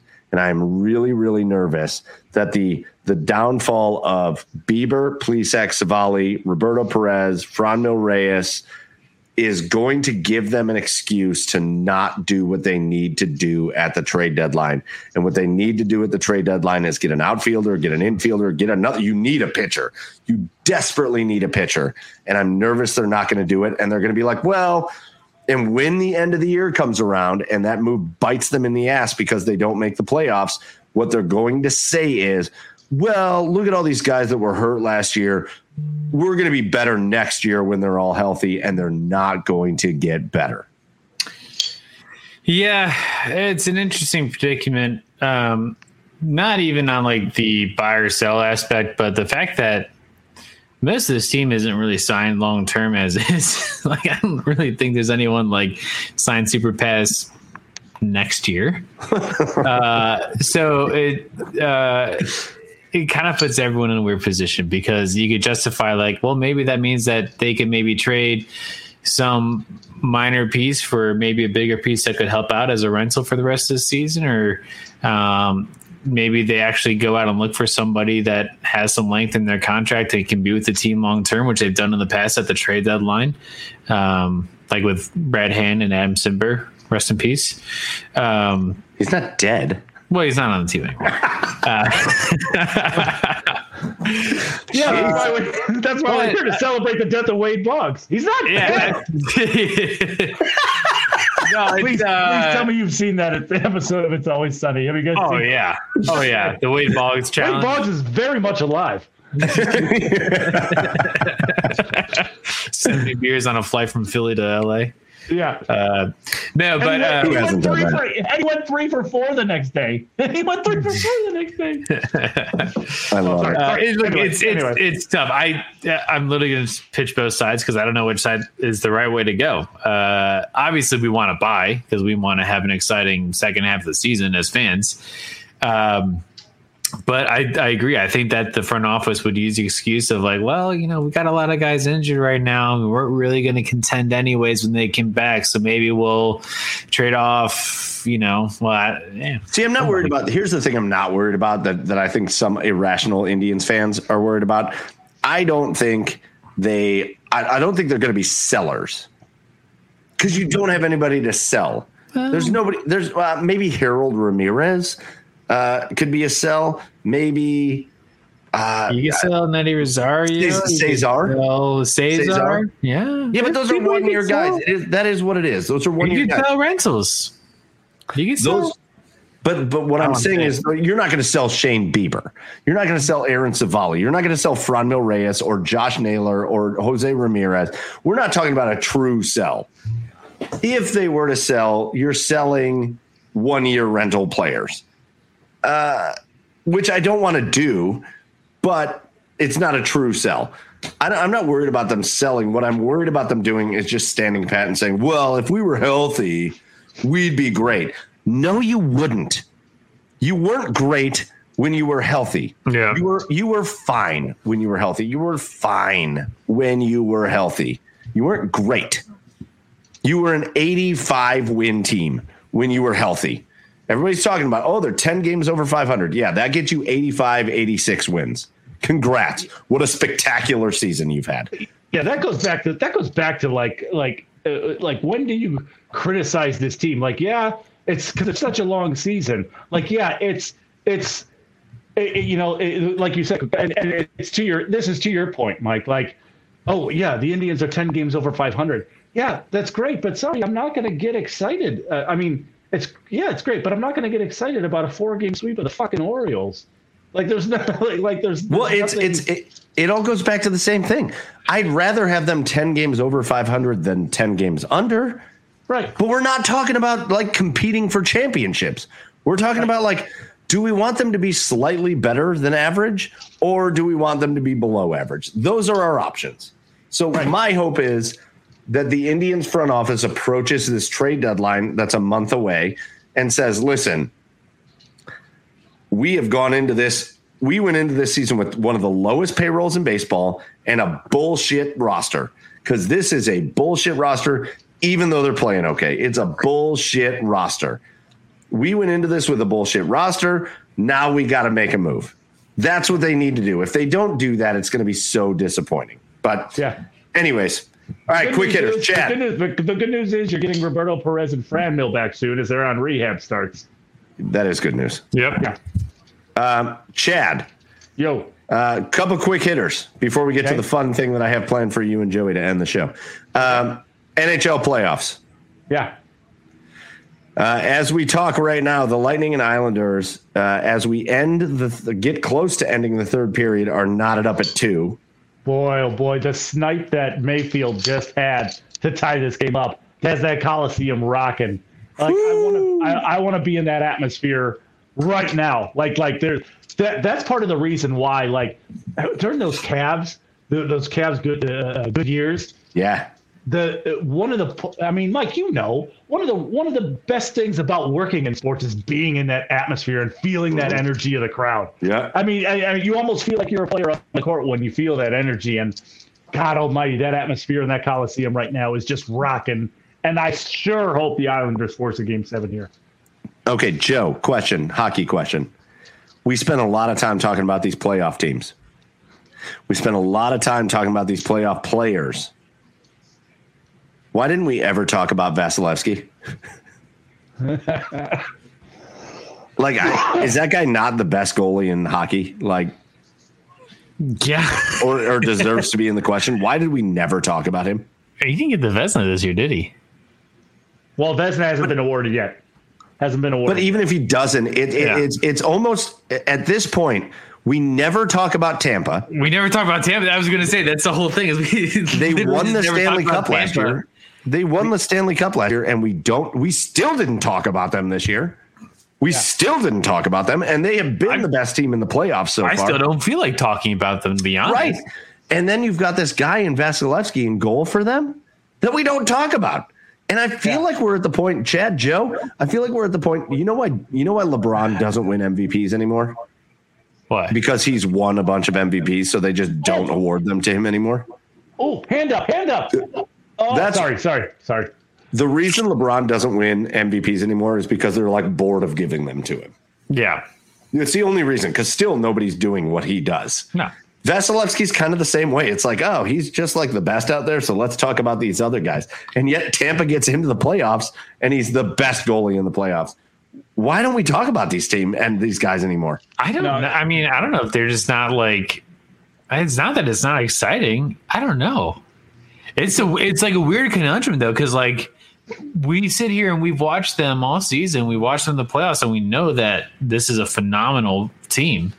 Yeah, but yet going to the playoffs, nobody picked Tampa. We were saying Florida was going to beat Tampa in the first round, like right, or Carolina was going to beat them in the second round if they lost or they beat Florida. So it's like, no, we have zero. It might just be an Ohio thing.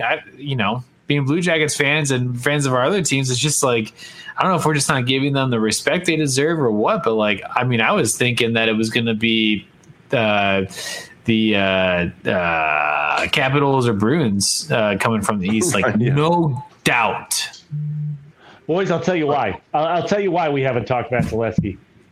First off, because you had Kucherov and Stamkos come back from injury, and they have just been lighting it up. And Vasilevsky has a shitload of depth in front of him. That while he is the best goalie in the NHL. But really, the best goalie in these playoffs right now is Carey Price. Carey Price has single-handedly led this Montreal Canadiens team to one win away from getting into the Cup final. And to me, Carey Price has been the best goalie in these playoffs.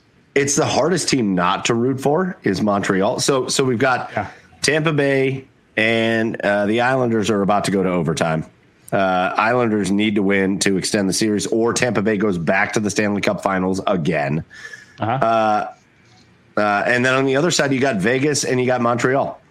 Vegas is not really a surprise, except for, I mean, they're a little bit of a surprise in that, take it out Colorado. Colorado was the team I think they were the fashionable pick. Vegas took them right out. Right. And Vegas has got some identity issues going on right now. Who are you going to play goal? Marc-Andre Fleury is so mind-fucked from when he kicked the puck out in front of his own net a couple games ago. His mind is gone, and he showed it last night. But we're real close. This Montreal team, man, they finally did it. And here's what I mean. I said it at the beginning of the playoffs. You don't want to see Montreal in the first round because for whatever reason, if they squeak into the playoffs, which they did this year, they were the last team in the playoffs this year. If they squeak into the playoffs, they are going to beat whoever they play in the first round. Right. It is automatic with Montreal. They always win their first round series. Yep. Always. Mm-hmm. And then they usually lose their next round. Not this year. They figured that shit out. And they have played Vegas so well. A team with more talent in Vegas, Montreal has played them perfectly. Yeah. And Montreal's one win from the Cup. So here's the deal, real quick, before we go to our next thing. Who wins tonight? I'm going to go with the Islanders. And not just because I want them to win. I just think they have the momentum coming off that last goal into overtime. So I think the Islanders force a game 7. Okay. And do the Canadians wrap it up in 6? Yes. No. Well, I'm completely opposite. I think Tampa's winning tonight. I think Vegas is going to win. Tomorrow. Let me rephrase. If Fleury's in net, Montreal wins. If they start robbing Leonard, I think it comes back to Vegas for game 7. Oh, see, I think that's full of shit. I think Robin Leonard was the last game he played was so sporadic. Yeah. I think Robin Leonard was so lucky in that game. He was so out of position about 17 times, and he got lucky. Yeah. I don't know what it is about that guy, but Robin Leonard just gets lucky, and then you got Marc-Andre Fleury doing what he does worst, and I'm a Penguins fan forever. What he does worst is playing a puck behind the net. He always makes a fucking mistake. Always. Oh, but Jesus Christ, does that guy make mistakes? But Marc-Andre Fleury's been spectacular in these playoffs, except for that, and it mind fucked him. So I think I think Tampa Bay wins it tonight. I think when you get into an overtime situation with Tampa Bay, good luck. They're so much better. They're so much more talented than the Islanders that it's going to take luck. But I do think the Canadians win. I think they've just got it going right now. So, and by the way, in the NBA, real quick to transition, same position as we are in the Stanley Cup finals or playoffs. We're in the conference finals. The Phoenix Suns have been the most fun. That basketball team, I don't even care if you're like Chad and you're like, I don't watch a lot of basketball. Go watch the Phoenix Suns. They are so fun to watch. Yeah, Devin Booker is playing the most incredible basketball. They're going to get CP3 back. When you have Kevin because Johnson he was out with COVID passing things. It to him, and then when you have Kevin Johnson passing to him, and then you have Charles Barkley under the hoop rebounding, and then you can't forget about Jeff Hornacek and Dan Majerle. Hornacek. Oh yeah, right. So Chad, we made notes to each other, and I saw your note, and I know you saw mine. Yeah. You bitched and complained to me forever. You bitched and complained about the NBA. I don't watch the NBA because we know how it's going to go. Yeah. We know the Lakers are going to do this. Yeah. We know the Nets. We know the Nets are going to do this. We know this is going to happen and this is going to happen. Well, guess what? Your Final Four is the Atlanta Hawks, the Milwaukee Bucks, the Phoenix Suns, and the Los Angeles Clippers. Right. None of those four teams have won an NBA championship since the merger. Yeah, none of the four. So whoever wins the title this year is going to be it's going to be the first time they did it since the merger. And let me tell you something. I love that. But the only reason that happened was because of injuries. Really? What injuries? The only reason. What injuries? Injuries? The Brooklyn Nets were shit pumping the Milwaukee Bucks. Without Harden. Without Harden the first two games. Without Harden. But then Harden came back. Without Harden. Harden came back at way less than 100%. And the Brooklyn Nets were up 2-1, by the way, and they were winning Game 4 when Kyrie Irving went out without Harden. Again, so Harden came back by himself. Kyrie sprained his ankle. Harden came back. Kyrie sprained his ankle and was out the rest of the season. Of course he did, because that's what Kyrie does every year. Harden came back at less than 100%. Same thing with the Lakers. The Lakers were up on the Suns for 2-1. They were winning Game 4 when Anthony Davis went out with a groin injury. So injuries are the reason that it didn't happen. So that's all. That's all. And Quick shout out to our Cannons and Tomahawks podcast. What's up, guys? Hey, what up, boys? I think it's excuses. It's excuses from you. Oh man. Oh, Kyrie got hurt. Okay, James Harden came back. They still didn't win. They still didn't win. But like James as a Harden Cleveland fan, as a Cleveland fan, are you gonna say when Kyrie fractured his whole like fucking leg in the finals, you're gonna be like, well, we would have had it if that didn't happen. First of all, you were dishing out excuses in that finals just as much. I didn't know that was his fucking leg. I didn't know that was his fucking leg. All of it. His whole leg shattered. That's the leg he fucked with. Yeah. So listen, you act like this doesn't happen every year in every. Again, this is the thing we talk about with the NBA that drives me crazy. The NBA is like, in people's minds, it's held to a different standard. Acting like this shit doesn't happen in every sport every year. You can't do that argument, though. Yes, you can. No, you can't. No, yes, you can. Because when somebody goes down, when one star player goes down on an NBA roster, that's 20% of your starting force that's missing from the team. 20. So if you lost 20% of your NFL starters before a playoff game, you're saying you're going to win that playoff game? You mean to tell me every single year the Cavs went to the finals, you didn't know that it was going to be Cavs Warriors? No. Bullshit. I didn't. Shit.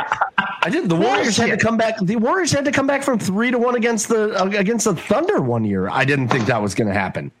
Bullshit. No. Okay, fine. So 3 out of those 4 years. 3 out of those 4 years. You're full of shit. You're full of shit.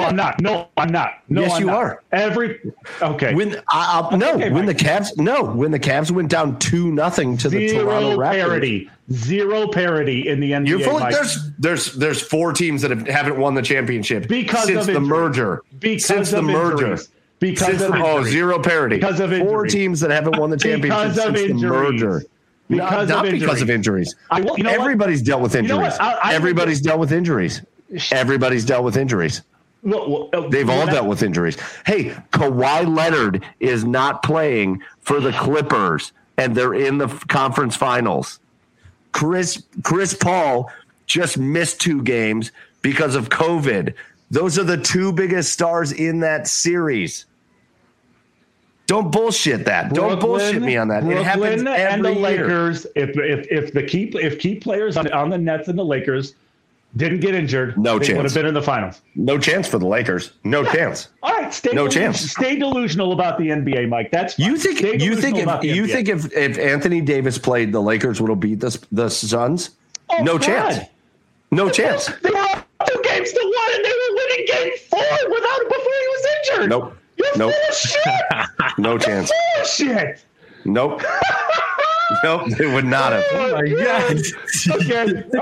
All right. That's okay. You guys are. It's just, and Chad, more specifically, you're just so, you want that narrative to be such a thing. You want that narrative to be a thing. It's been proven. It's not proven. Not a narrative. Cavs and Warriors played each other for 4 straight fucking finals. They were great. They were great. Okay. All right. It happens in other sports. Okay. All right. Patriots, the Yankees, the Tampa Bay Lightning. Who are How they? about that? The Tampa Bay Lightning about to go back to their 2nd straight NHL Stanley Cup final. Is that an AHL team? I don't remember. It is. Oh, they're about to. Yes. Oh, they're about to. Yeah. Oh, they're about to. Oh, Yes. Okay. But Montreal and Vegas. A lot of people pick Vegas. But they've never won a cup. Right. Again, none of the teams in the NBA playoffs have won a championship since the merger. None of them. Atlanta just beat Milwaukee. It's only because of injuries. That's it. No, it's not. No, it isn't. It is. Yes, it is. No, it isn't. Oh my God! I can't wait for Brooklyn and the Lakers to meet in the finals next year. So it's not going to happen. I can just throw that shit in your face. I cannot wait for Brooklyn. I cannot wait. There should be a bet though. It's not going to happen. We're definitely creating some type of show bet for this. Yeah, sure. Of course. It's so stupid. Okay. Let's see here. Okay. So the last thing I had planned for this episode before we get out of here, and this is just fun. This is Chad versus Joe. Oh God. So what has been on my TV more than anything else these last couple weeks? It's been the Euros, the Euro soccer tournament over in Europe. Okay. It's been phenomenal. The group stage ended today, so the round of 16 is set, and it's been awesome to watch. And I don't know how familiar you guys are with the Euros, but I have watched it. It is one of those things. It's kind of like, guys, if you remember during COVID last year when like the NHL was playing games at noon and then 3 and then 7, and like that's how the Euros have been. Games start at 9 a.m. and then like 9, noon, 3, you just go all day. It's been great. Yeah. So here's the deal, boys. I want to show the world how smart we are here on the Garage Beers podcast. Oh, well, shit. Oh God. Oh, Chad, eat your Snickers. You're turning into a Karen. Yes. I will say, I haven't heard your voice gotten that high before. That was like, that was squealy. That was pretty squealy. I don't have a and you can't even say anything to Alex because he is walking around in some beautiful Garage Beers merchandise. So here's what I want to know. Say whatever I want to show. Hey, Alex, shoot the fuck up. Fuck off. I want to show the world how smart Joey and Chad are here on the Garage Beers podcast. So in honor of the Euros, which are entering the knockout stage, which is just the greatest, I put together some trivia. European trivia. So here's the rule on European trivia. You're not allowed to just say, I don't know, and walk away. Oh, Okay. God. You have to venture a guess. I'm going to keep score here. And if you get it wrong, the other person has a chance to steal. But I'm going to keep a score of points, and we're going to see who is the European trivia master. Okay? Okay. Here we go. All right, so Chad, you get the first question. And I go in order of like easiest, and then it gets weirder. Okay. Yeah. What Tom country's Cruise. capital is Athens, Chad? Oh, that's easy. Greece. Nailed it. Chad gets a point. Boom. Joe, what 4 countries make up the United Kingdom? Bullshit. This is like, well, I think I do this one. This reminds me of Monty Python, the Holy Grail, where it's like, what's your name? What? Lots of What's your brains. favorite color? Blue. No, green. United Kingdom is Great Britain, Yeah, well, fair. Scotland, Wales, and oh shit. There's a 4th. It's not Ireland, is it? No. It's not Ireland. Oh fuck. Dad, can you steal it? Great Britain, Scotland, Wales, England. Okay, cool. Neither of you got that right, so All that right. was the second easiest question. All right. It's England, which you can also call Great Britain. England and Great Britain are the same. Scotland and Wales, and Northern Ireland. Not that's Ireland. Northern Ireland. It's semantics. Isaac. That's a technicality. That's a technicality. All right, Chad, this comes back to you. Europe's tallest mountain, longest river, and tallest building are all in what country? Fuck. fuck, dude. Yeah. France. No, France. Joey. Oh God. repeat the No, question, idiot. please. What? What was the question? Europe's tallest mountain, longest river, and tallest building are all in what country? Oh God. I think I know. I have no guess. God.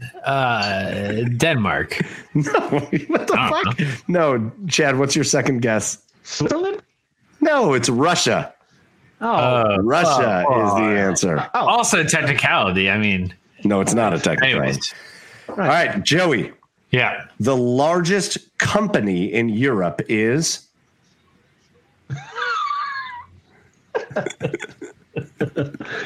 Where are you getting these from? go. Come on. Playboy. No, I don't know. Sky? No, House. Chad. Oh God. Skynet. Skynet. He just said that, you stupid asshole. That's Skynet. That's all right. Terminator, dude. We're gonna go with KB Toy Stores. The largest company in Europe, you stupid. You name European company. I did. Volkswagen is the largest company in Europe. All right. Oh yeah, it's a Volkswagen. Not a All right, singular. Chad. Not an English media company. Chad, you can get from this European company, or country, sorry, give me the country. You can get from this European country to Africa in a half hour. I got this. What the hell? I'm trying to think of the map in Europe in my head. 5, Spain. 4. Spain. Spain is the Spain. correct answer. Chad leads 2-0. Yeah. Joey, Yes. in France, it is Islanders just illegal. won it. Did the Islanders win? Islanders just won it. Game 7, baby. Let's go. All right, Joey, this goes back to you, Joe. In France, it is illegal to name a pig a certain name. What name is it? Pig. No, it's not pig. Chad. Charlotte's Web. Napoleon, you idiots. Oh God. You idiots. Think of something French related, at least. Oh. Pig. Napoleon.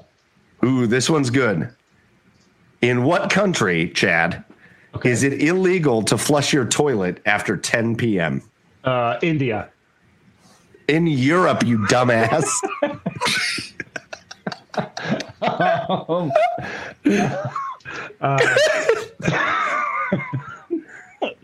Okay, we're gonna flush your toilet after Russia. Let's go Russia. No, Joey.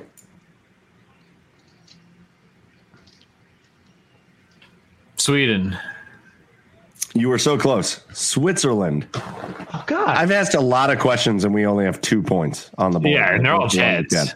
Yeah, we're smart. All right, Joey. What country has won the most World's Strongest Men titles? The World's Strongest Man competition. Which country has won the most in Europe? This is Denmark. No, it ain't. Chad. God. It's got to be a Nordic. Like Austria? It is Poland. Poland. You dopes. Damn it. Damn it. You fucking All right, moron. Chad, this is kind of a toss-up question, or this is like a gimme question for you. Sorry. No way. Joe. What is this? Why is he eating all the gimmies? Chad, what's the smallest country in Europe? Luxembourg. No, it is not. Jesus Christ. Liechtenstein. Really? Liechtenstein. Stop guessing. Stop Sweden. guessing. Joe. Sweden. No. Sweden's one of the largest countries in Europe. Oh, I meant Switzerland. Fuck. No. Hey, guys. There's a city in Europe that's a country. What city is it? The Vatican? Yes, Cleveland. you idiots, but you Cleveland. don't get a point for that. Cleveland. It's the Vatican. Vatican City is the smallest country in Europe. Oh, I've been there. I should know that. All right, Joe, this one's for you. I'm so excited for this one. Joe, there are 5 countries that are geographically located in both Europe and Asia. Name 3 of them. Russia, obviously. Russia. Russia. I'm not going to count which ones you have right, though, but Russia is right because everybody knows that. Turkey? That kind of feels like a toss-up. All right, you've Turkey guessed one? 2. You've guessed 2. Yeah, I guess 2. And then we're going to go with, I don't know, Lithuania and... I asked you to guess 3. So guess Lithuania? Yeah, Turkey Wrong. and Russia. Chad, 3 countries that are both European and Asian. Russia. Croatia. No, it's not Croatia. Czechoslovakia. Nailed it. And Turkmenistan. And That was relatively Pakistan? close. Oh, you did name one, but it doesn't count because that's like the 7th country you've named.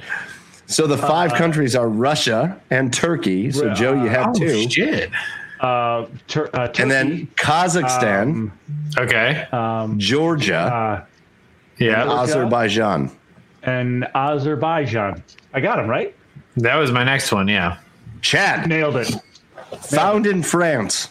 What is the most visited attraction in Europe? Mona Lisa. I cannot give you points for that. Eiffel Tower. Hey, And I can't give you points for that. Fucking shit. what's that? The Louvre? So Chad gave it is the Louvre. Oh, but Oh, the It art. is the Louvre. Yeah. But you got to say the Louvre. I've never been here. I was supposed to go in March of 2020, but All right, Fun fact. Joe, this is a Fun gimme fact. for you. Fun This is a fact. gimme for you. fun fact: the Mona not. Lisa is basically the size of a laptop. I've seen it. You've never been there. And it is. And yes, more chocolate is bought in this country's airport than anywhere else in the world. Switzerland. Hey, Chad, it's Joey's answer. Switzerland. No. I don't know. I literally don't know. Belgium, probably. Yeah, Throwing you Belgium. off the scent. You know what? I'm going to give Joe a point for Belgium because it is Belgium. More chocolate is bought in Belgium's airport than any other place in the world. All right, Chad. In which country is it considered an insult to clink your glass when cheersing? Which European country do you not clink your European glass? country. It's all European, you idiots. Say Chad? that again. You broke up. In what European country is it an insult to clink your glass when cheersing? Ireland. Joey? Germany. No, stop guessing. You get one fucking guess, and then I pass it to Joe. I'm trying to work. It's not around Germany. the right You just gave him another trying guess. to work around to the right answer. Don't do that. Norway. No, it's Hungary. I like how Because when Austria and Hungary were in a war together, when Austria won that war, that's how they celebrated. I like how you're like laughing at us, calling us dummies when you wouldn't know these answers either, you fucking idiot. I got the answers. Hey, Joe, it's hungry. Joe. Yeah. So instead of clinking that glass, bring your glass to Italy, where what beverage flows from a fountain that you can fill your cup from? From the mountains of Capistrano. Probably What? wine. It is wine. Joey with 2 points ties it up. Oh. All right, Chad. There's one European country that does not have mosquitoes. What country is it? The fuck?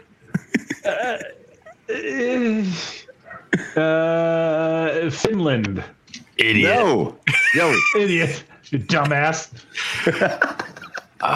What's north enough? I want to go with Lithuania again. Cannons and Tomahawks guess Arkansas. Not correct.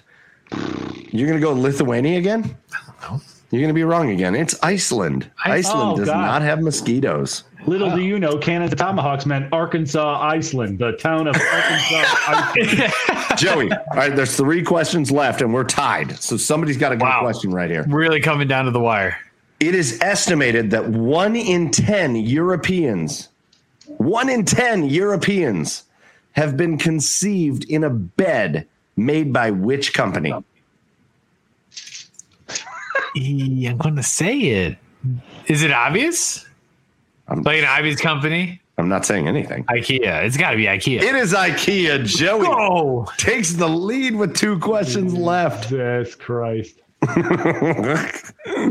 right, Chad, you got some work to do. What European country has more McDonald's per capita than any other country? in the world? Russia. Yeah, anywhere. What? Did you say Russia? Prussia. Chad, what'd you say? Russia. Russia? Prussia. No, Joe. Germany. Is Prussia, I think, still? What? England. What'd you say, Chad? Joe? England. Germany, because we haven't had a Germany question yet. Germany does have a ton of McDonald's, but Sweden is the country that has more McDonald's than any other country per capita. All right, Joe. How did I not know that? Joe, you can end it right here. Last question. Which country has the highest birth rate? Oh, Sweden is always banging. It's Joe's. It's Joey's. What? And this answer actually is obvious. Obvious. Yes. What? Norway. It's not Norway. Chad, you can tie it up and force overtime. Fucking Think about it. Yeah. Lots of babies get born here. Lots of big families. What country in Europe has the highest birth rate? Italy. Jesus fucking Christ. Chad, you lose. You lose. Yay! The highest birth rate in Europe belongs to Ireland. You morons. This is under protest, but I will take the win. Joey gets the win. Yeah. Joey is the European champion, the WWE European champion. Here I was like ready for like some sports questions. I'm trying to think. I watched so much Premier League last summer. No. And I was like, oh shit, I gotta remember all the players and all the teams and all the coaches and managers. And then you come out with like geography questions, and that's not my Such a expertise. jackass. Like, oh my God, I can't believe you didn't know Hungary doesn't clink their glasses. You fucking moron. You idiots. Look at Cannons and Tomahawk thinks you are an idiot. Yeah. Oh, yeah. Idiot. Yeah. Total moron. That's fair. All right, boys, that's going to do it for us. A very fun episode. We got very fun things coming up, including more Olympic things, which we will share at a later date. But for this episode, that is going to do it for us. If you joined us on the live stream, thank you so much. If you're listening, thank you. But again, let us give you a quick couple thank yous. First of all, thank you goes out to Belly Up Sports. Belly Up gives us our platform, and they broadcast us out to a lot of people that hopefully listen to us and enjoy us. So thank you to Belly Up Sports. Go listen to other podcasts on Belly Up Sports, much like the Cannons and Tomahawks podcast and the like.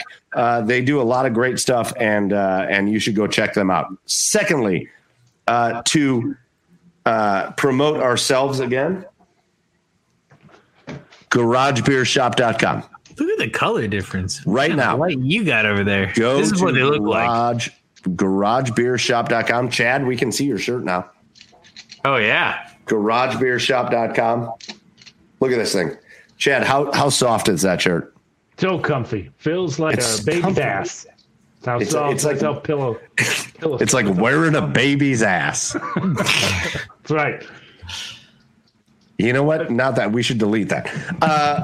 GarageBeerShop.com. Go get your shirt. Go get your hat. If you buy one of each, you get a little bit of a deal on it, like our buddy Alex did at the Cannons and Tomahawks podcast. So go over there, buy your stuff now, and represent Garage Beers. This hat is the coolest thing. Look at that. Thank you to our boys over at 614 Hockey for helping us make that. So those are our thank yous. For Chad over there on the east side of Cleveland at Garage Beers, Chad. For Joe over there in Nashville, Tennessee at Garage Beers, Joe. I am Michael Keefe at Garage Beers. We're not going to 3 cheers? Oh, my God. We didn't do 3 cheers. Yeah. All right, 3 cheers, and then we go. 3 cheers. Okay. 3 cheers, and then we'll go. Chad, what's your cheer? Well, Mike, I'm not sure if you were still there when he was there or not, but I'd like to give my cheers out to former Lake Erie Crusher Mickey Yes. Today. He got picked up by the Orioles, got in the game today, and struck out Gutierrez. God, why is it not thinking of? But struck out a guy on a nasty knuckleball. And, congratulations, because anybody who doesn't know, independent ball guys they never know where their life's going to turn. They just kind of want to hang on to the game. And Mickey's contract got picked up by the Orioles, and, got in the game today. So cheers to Mickey Janis. All right. Cheers to Mickey Janis. I appreciate that. Joe, what's your cheers? Cheers to Joe Kelly. He's my favorite. Next to Trevor Bauer. I love it. The Dodgers have the best personalities of all of baseball. Like, I hope they win the championship this year. World Series if the Indians don't. I love Joe Kelly. I hope that he offers to have the umpires check his glasses every time they check for substances, because the substance checking is bullshit. Sweet. Boys, I did not. I'm the guy that didn't have the proper cheers for this week. I thought, the funny thing is, I thought of one earlier today, and then I totally fucking forgot it. So my cheers is just going to be. My cheers is going to be. It's not great. It's not great when I can't think of one. You know what? My cheers is just going to be Joey coming home this weekend, hitting the golf course. How about that? Hitting the golf course this weekend, and just hanging out with family, and that's it. Just beautiful weather today, and hanging out with Joey on the golf course this weekend. That's going to be my cheer, because I'm an asshole and didn't think of anything in advance. But it's fair. Boom. And here's to Europe. Here's to fucking Europe. Here's to Europe. Here's to that. All right, boys, let's get out of here. Again, thank you to Belly Up Sports. Thank you to our sponsors on there. And thank you to you, the listeners. As always, our biggest thank you goes out to you, the listeners. Keep checking us out on our socials, on Facebook, Twitter, Instagram. Check us out on TikTok. We're doing a lot of... Chad put out... You know what? Fuck that. Reverse that. My cheer of the week goes to Chad for his Bryson DeChambeau video on TikTok, because that shit was hilarious. Yeah. Bryson DeChambeau lost another tournament because he sucks, and Chad made a great video about it. So you get my cheer of the week, Chad. As a person and as a golfer, he sucks. It's as ain't everything. So go check us out on all our socials. Otherwise, it was awesome spending episode 70 with you, whether you were live streaming or whether you're listening to us later. Give us a follow, give us a rating, give us a review, and tell your friends about us. Otherwise, get over to garagebeershop.com, buy some merchandise, and we will see you next week for episode 71. Cheers, everybody.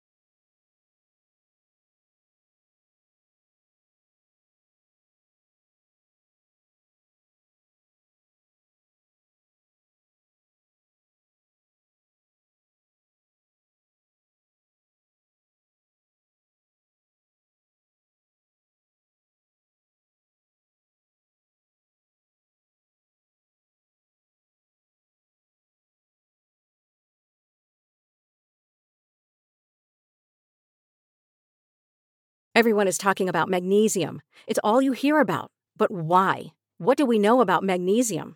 Well, magnesium is the number one mineral that 75% of Americans are deficient in. If you are a woman over 35, magnesium will help you rediscover balance, energy, and vitality. Magnesium supports more than 300 enzymatic reactions in your body, including those involved in hormonal balance. From functional medicine doctors to mental well-being and female hormone experts, we all know that magnesium is the one mineral to improve all aspects of well-being and health. But which one? Magnesium Breakthrough from Bioptimizers, the trusted choice recommended by leading experts with 7 best-absorbed forms of magnesium to ensure your body receives the support it needs for overall well-being. Go to bioptimizers.com/balance today and use code BALANCE10 for 10% off. Support your journey to wellness at bioptimizers.com/balance.